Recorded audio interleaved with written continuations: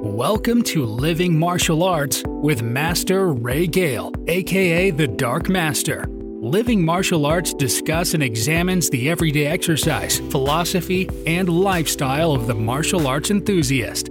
The host talks about his own training, past and present, and he also interviews many martial artists to discover how they continue to live their own martial arts journey. Tune in for top tips on how to get the best out of your martial art. Or perhaps you're thinking of starting a martial art. This podcast offers you an easy way to dip your toe in. Sign up for the newsletter at livingmartialarts.com and get regular updates and training tips direct to your inbox. Follow the Dark Master on Twitter, YouTube, and Instagram at Living Martial Arts.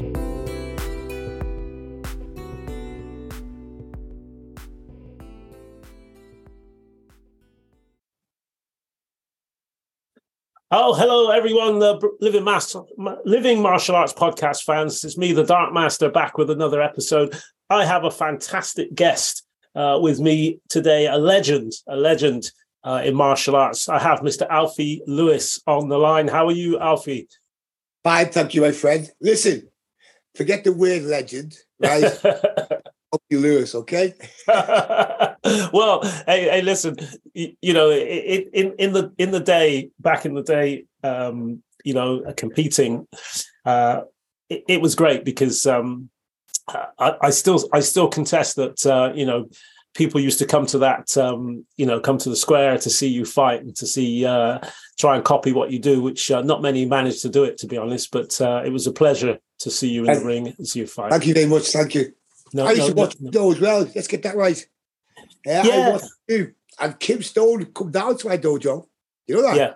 No, I didn't. Yeah, Kim come down.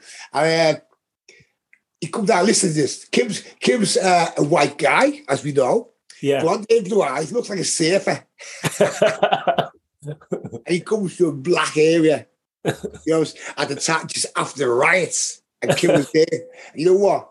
I respect that. And Kim's a nice guy. He's a nice guy.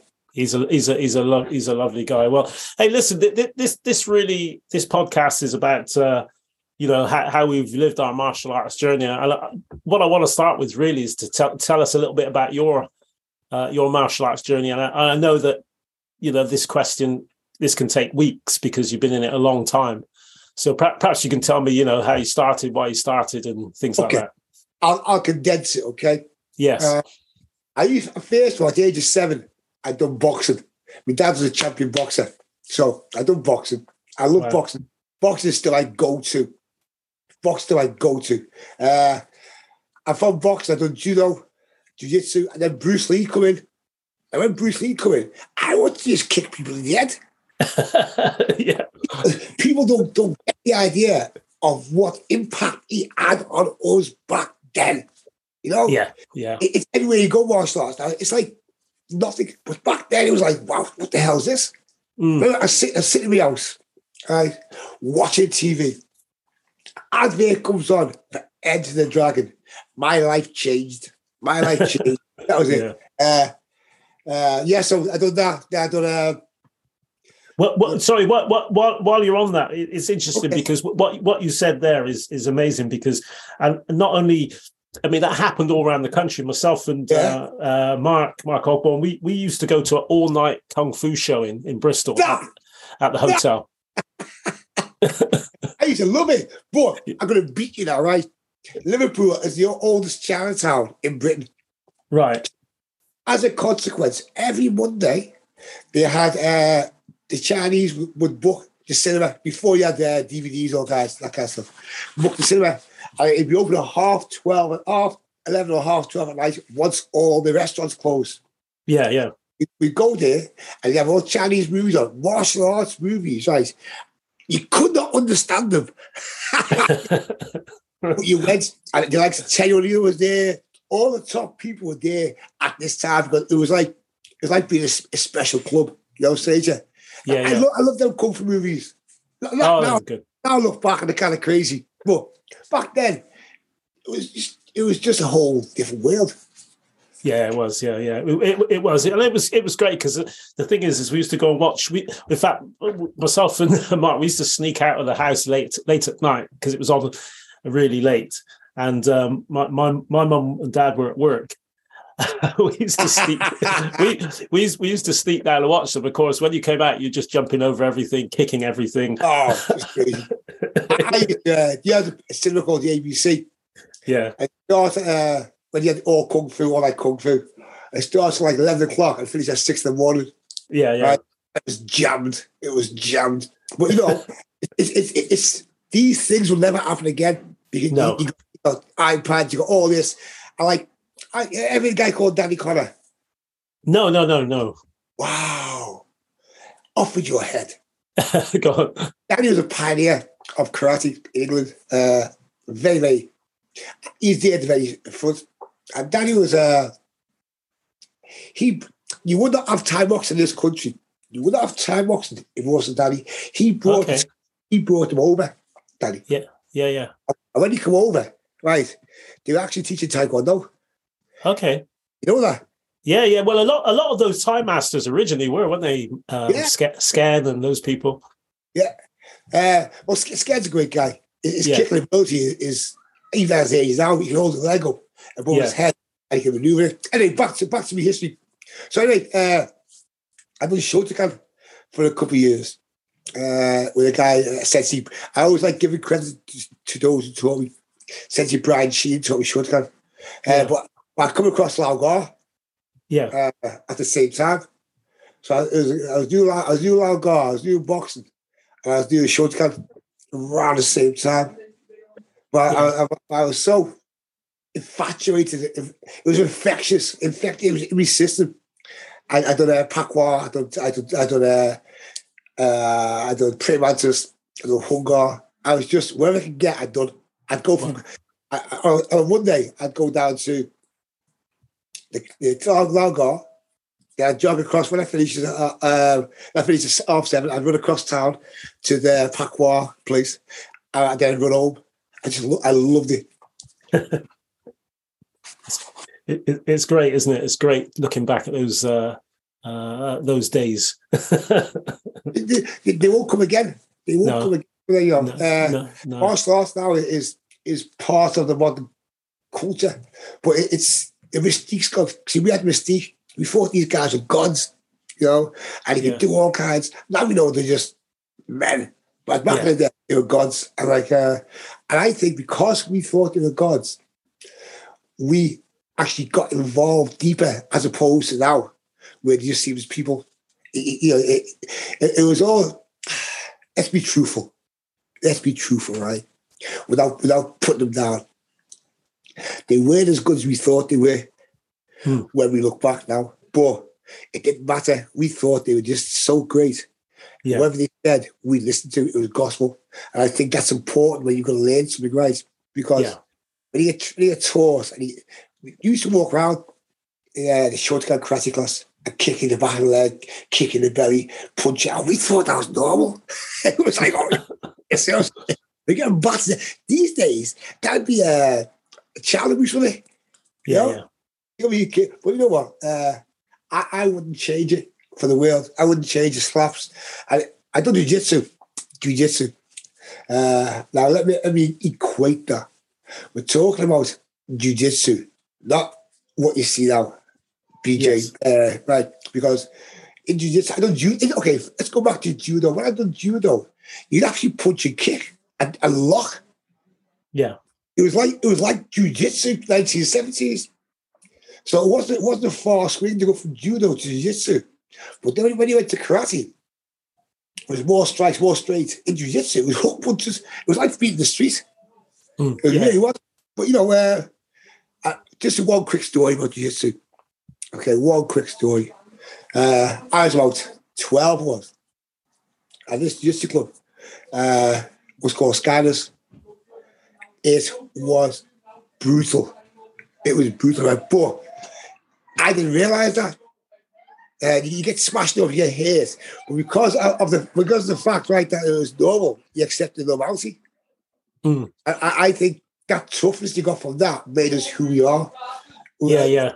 Fortunately, today it's I don't want to use the word, but woke. Yeah. Woke. I like everyone's got an excuse for not doing things, or your hands are hitting, or it's raining, so I can't train. You train inside, you go.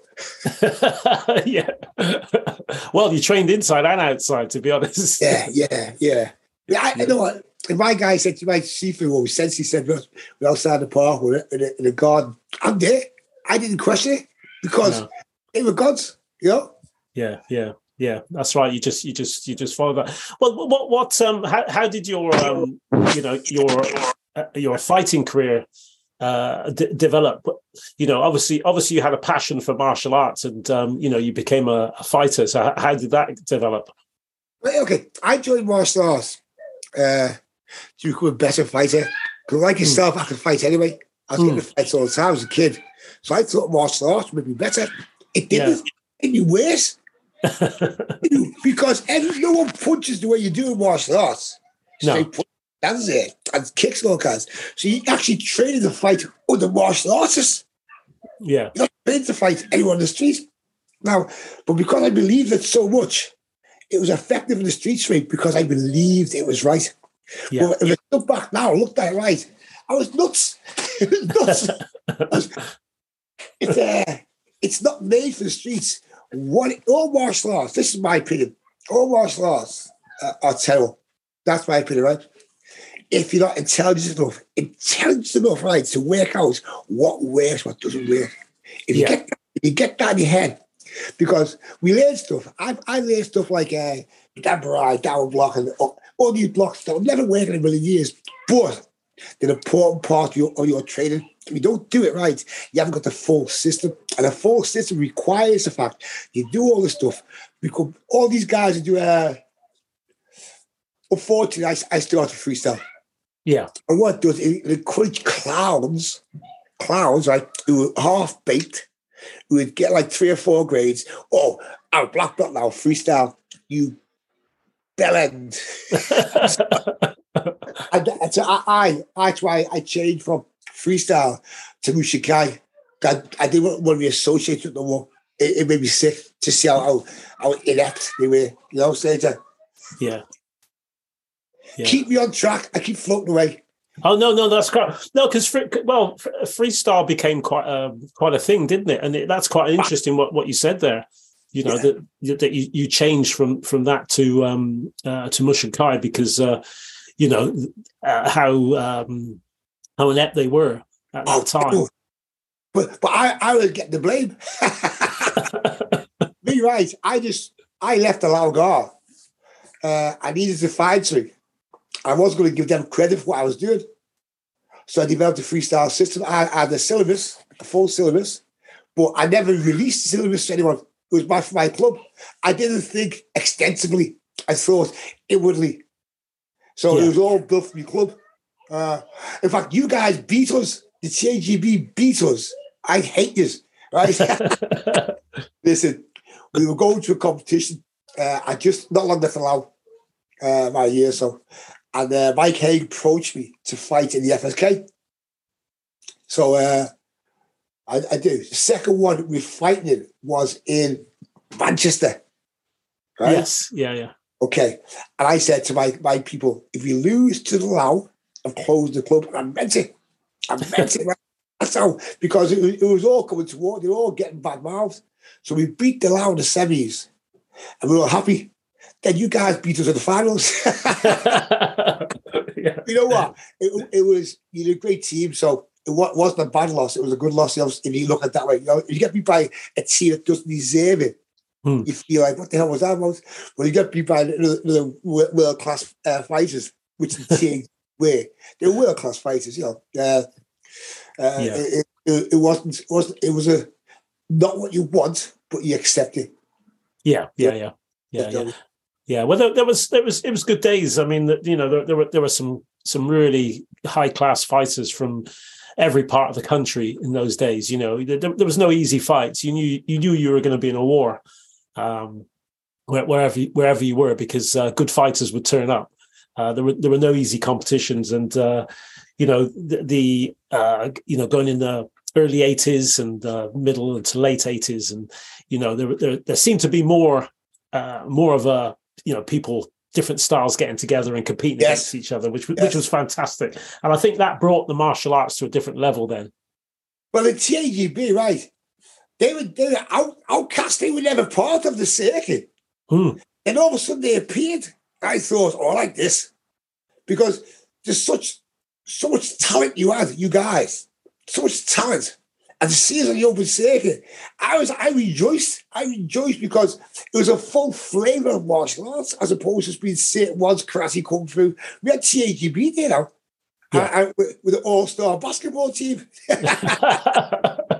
Yeah, in those days we had probably about three really good fighters at each weight as well. More than that. Yeah. A guy called Singh. Yeah. Jackson. Jackson. Kim. And Ron Siegel. Ron Siegel, yeah. Well, I remember going to a competition, going in the 80s and thinking, right, okay, there was myself as lightweights, myself, Ralph Minot, Elvis Parsley, David Mills. Wow, Elvis, yeah. All those people. I was thinking, wow, this is going to be a hell of a day.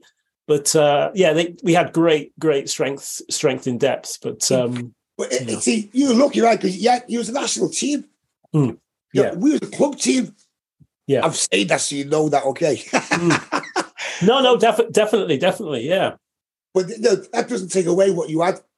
Yeah, because Lau was a national team. Every team was a national team there, basically, besides us.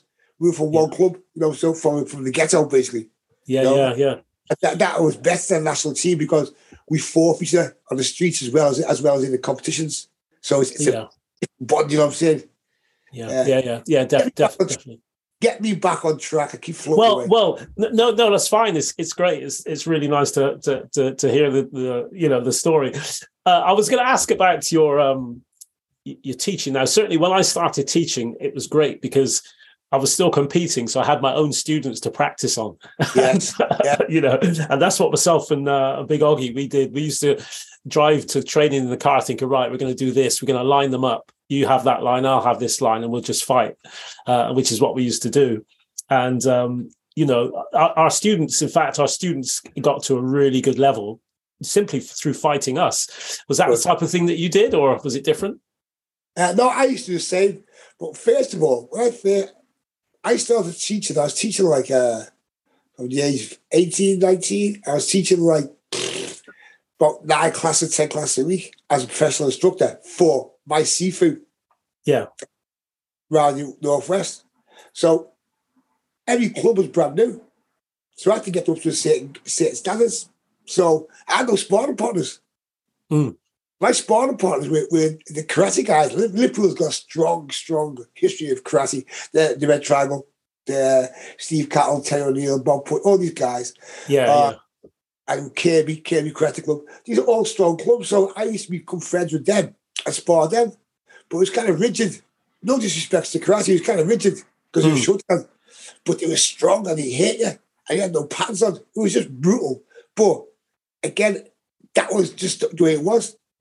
But while I do my students right, I'd go fast and light.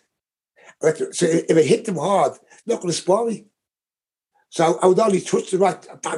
I just keep going forward. I thought, I'm going to knock you out in a second. Keep going forward. If you hit the right hard, they don't want to spar you. So I had to go light and fast. I mean, hyper fast I was. Bam, bam, bam, just literally touch contact. Yeah. About after a year, I had these killers right who I could really wreck. Because I believe when you spar, everyone's different. You go for it. It's not really sparring, it's fighting. So if I'm going to, like, Taekwondo's the same. I mean, you guys go for it in continuous. Yeah. So that's how I believe. You need to have the correct spirit, the correct mindset, the correct Budo code in order to project yourself onto your opponent as this horrible creature who will do what he can to take you out. Yeah. No, I and it's interesting because, I watched you and you had a very what I would call a smooth style. your transition from one kick to a punch was very, very smooth. I saw other people do it, and or tried to do it, and it was really sort of clunky. Had what I would call had sharp corners on, but yours had like a circular movement to your movements. And the way that you used to when you were competing. And I remember watching your footwork, and whether that came, I don't know if it came from boxing or whatever, but was there a certain way that you trained to get that? I had certain drills for footwear. Not. Here's I'll say to you, right? If I watch something happen, straight away I could do it. My head worked that. I was a weird cat like that. Not just a photograph memorized. I can turn it around physically and do it. So I look at things like, okay, my influence, I'm very lucky to be around when Frank Lynch and Steve Babs are never right around. Yeah. At their peak. Otherwise, if I went to the karate, I'd be like the karate. There's nothing wrong with karate, but I'm a fluid kind of guy. And karate's rigid. So I went to Babsy fight in 1977 in the National Kung Fu Championships in Tower Ballroom. Oh, right? Yeah, Birmingham, yeah. Yeah, so there, I won the Pee-wees 1977. Next day, Babsy's fighting, and Lynch is fighting, and Neville's fighting, and Clive Park, all these great fights. I didn't know who they were. So I sat down and watched it. That was it. I was set. Because Babsy was like a black Bruce Lee. Yeah, he was, yeah. All ahead of the game. And like the Lao Gar is a fact you may not know. It was Babsy who made the Lao Gar champions, not Jeremy Young. It's a fact. It's not being malicious. Not Jeremy Young. Babsy would, because Babsy was actually Taekwondo originally. Right. Okay, do you know that? Yeah, I didn't actually, but he could kick. Yeah. Babsy was Taekwondo. Ex-Army is also. He could kick you and break your arm. Yeah. Right? And like, you went to a competition, the first competition you went to the Lao. You do all the Kung Fu, without Bruce Lee stuff, and you got taken out, man. Takes them back. And you teach them to be mobile as opposed to static. Next time they went out, he took everyone apart. So, and because Babsy was a Ballsworth boxer, and his fight name was Steve Sanders, right? He can box. So his history was boxing and Taekwondo. So when he went to do Lao Gar, he loved the Lao Gar because he had freedom of movements. But it all comes to once. And like, so that's why the Lao Gar team, the original Lao Gar team, were special. I was brought up under them, so there's a great influence. Yeah. No, definitely. So what? I mean, when I was competing, the type of fighter that I used to find problematic or more difficult was fighters like me, really, because I hated fighting people who were very similar to me in the way that I moved and so on. So, I mean, what type of fighters did you find more problematic? Good question. Well, I'd find them problematic at first. But after once I've been exposed to that kind of fighter, it become easy. And that quite easy. I never had a game plan. I didn't go out there thinking, we'll hit him with this, hit him with that. What I would do, I would stand by the side, studying each fighter in my division, fighting. Yeah. And whatever that one person scored on you with, I'm going to hit you with because it's your blind spot. So it was a learning process, but it wasn't a thought process. I'd see it and go, oh, he scored with that. That belonged to my head. I'd use it. But problematic. I think the hardest ones are those that done nothing, just dug in deep and wait for you to do something right and counter you. Yeah. But I'm a go forward kind of fighter. I'm an attack. So when someone is like digs in deep, so for that, I had to create a tactic dig them out. So it's fake, pull them out and go. But once that's scored, see, you were talking points, you're not continuous. So you have to understand. So I digged them out. Once I dug them out, I scored the first point. You have to come. There's a reality there. I can do what I wanted. But yeah, a strong Shotokan kind of digs deep and just, as you come, wants to break your ribs, right? Yeah. Because obviously continuous is different because it's ongoing. But these guys have no pads. I just want to break your ribs or break your nose. Yeah. I like that. Made me excited. Yeah. No, it was good. I mean, I think it very, very interesting in those days, particularly when you had traditional karate. We did a TAGB. We did a traditional karate international in Jersey once, and they had we brought 3 teams there, and we actually wasn't Bob Sykes with you guys. That's right. Yeah. Okay. Go on. Yeah. We came first, second, and third. Why did you invite me? We should have done.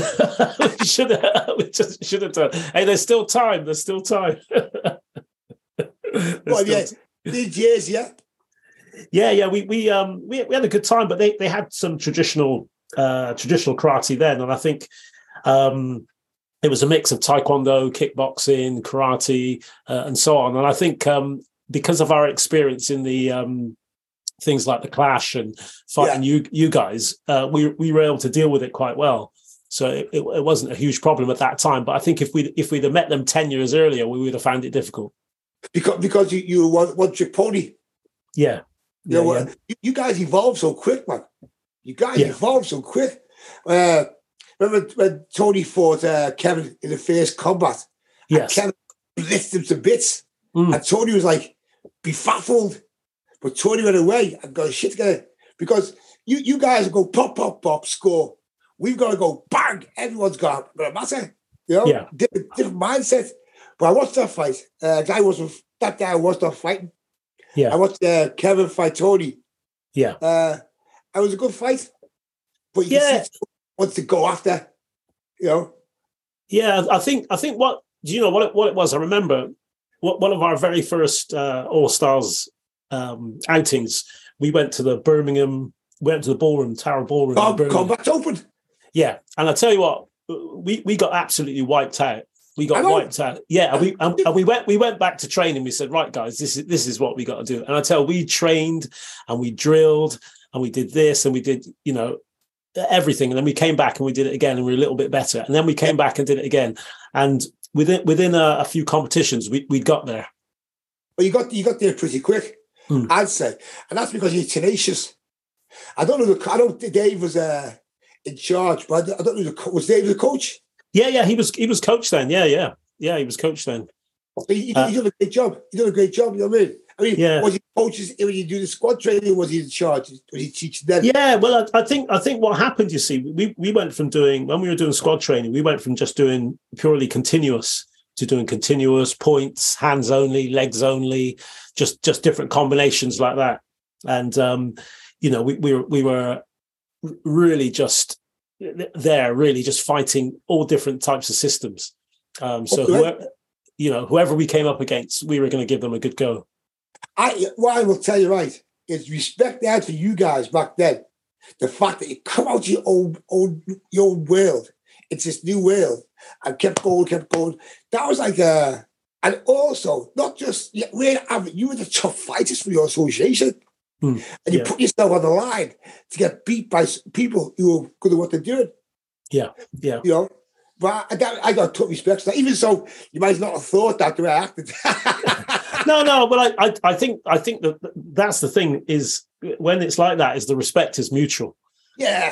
The respect is mutual. I remember we came up to Huddersfield on one of the clashes, and we were in the van, and we were talking about different fights and perhaps who we were going to fight and things like that. And everybody had maximum respect for the Warriors. I tell you, really was. Yeah, they were nuts. Yeah. The Warriors, right? Me and Bob Sykes started the Warriors off because originally they all come to Liverpool to learn freestyle. They all did. There was Bob, there was Joe Tierney, there was Neil Fagan, there was Chris Bowie. All these fighters come down. And then the idea was to put a team out in the circuit. So we went up to Carlisle and we fought in an open karate competition and we won everything. But I said, okay, look, guys, I can't do this. I've got my own team I'm going to fight with. So I pulled away. And then they evolved. Then it's the Clash of the Titans. I didn't want it. I got my own team, right? I got more pride in people being my students standing alongside me, winning, beating all these champions. So I had to let go. But I was always there to support them at the Clash, you know?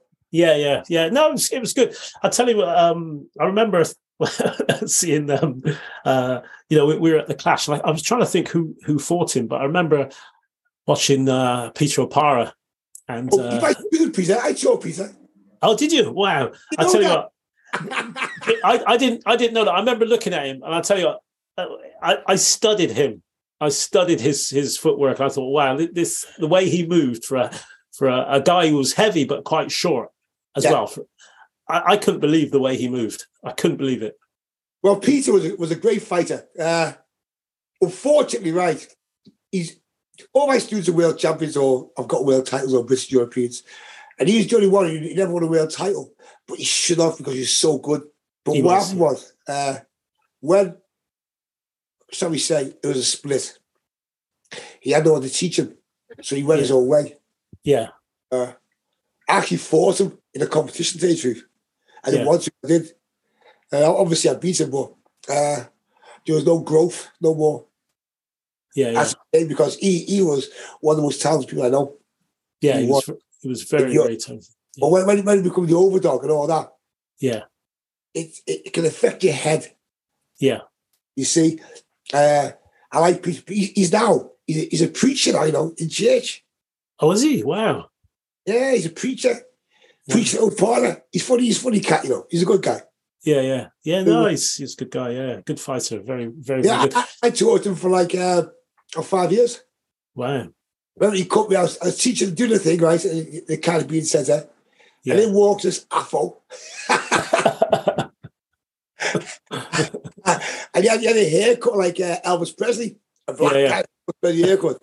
I loved Elvis. And from that point onwards, he evolved to be a great fighter he was. And I wish him all the best, Peter, because he's a good guy. You know? He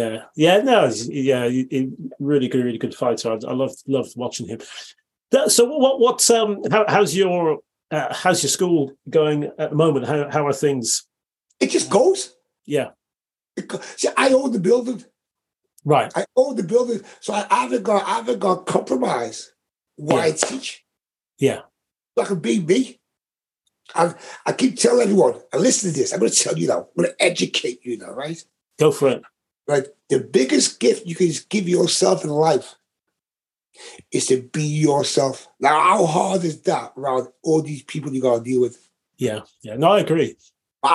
You watch me right. I'm the same with anyone. I give them respect until they overstep the line, then you get full battles. But now, what I do now, I don't hate no one. Yeah. I've got 1 ounce of hate inside my body. I don't hate or dislike anyone.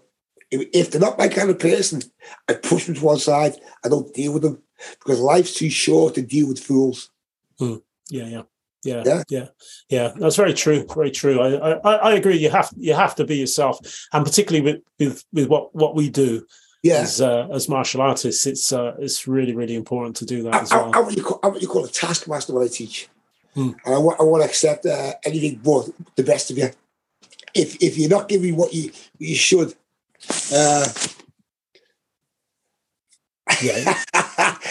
I just give it just straight. I have no barriers. And people know this. And because you know this, right, people actually bring the kids to me. Yeah. Because it is my thoughts on things. If you got a child and you bring your child to me, you're giving me the greatest gift in the world you've got. Surely. So if you do that to your eyes, surely it's down to me to help your child learn to protect himself and be confident, a life skill. I've always said this: there's 3 things in life you gotta give kids. The 3 things, most important things in life. One is love, so you learn to love themselves. Yeah, definitely. It's education, so you can make a good living life. Yes, really, it's the ability to protect what you have. Yeah, definitely. Definitely. Well, to be honest, that is a good a good place to end. I generally do about 40 odd minutes, but I tell you what, you're going to have to come on again, and we're going to have to talk again. I'm going to try and get why so short? You do well. I tell you why I do it, because generally, when people listening to this will generally there's quite young people, and they like the shorter podcast. But the good thing about it is, what I try and do is try and get people on again. And what I'd like to do is I'd love to get you on again, and me and Big Oggy having a chat with you as well, so you can. No, I don't want to talk to Oggy. Oggy.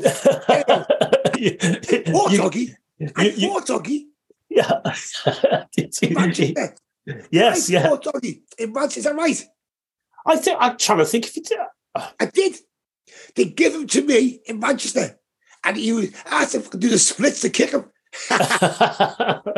But he would love to catch up with you. So I'm gonna have a chat with him and say, right, next time we speak with you, which I hope we will again. I mean, this has been awesome, because I also like to do a shorter one, because I want people to take in as much as possible. I think sometimes with a long podcast, people don't take in as much information, about martial artists and their journey and the way they should be as people, Well, I know with your podcast, like 2 hours, because I rant on.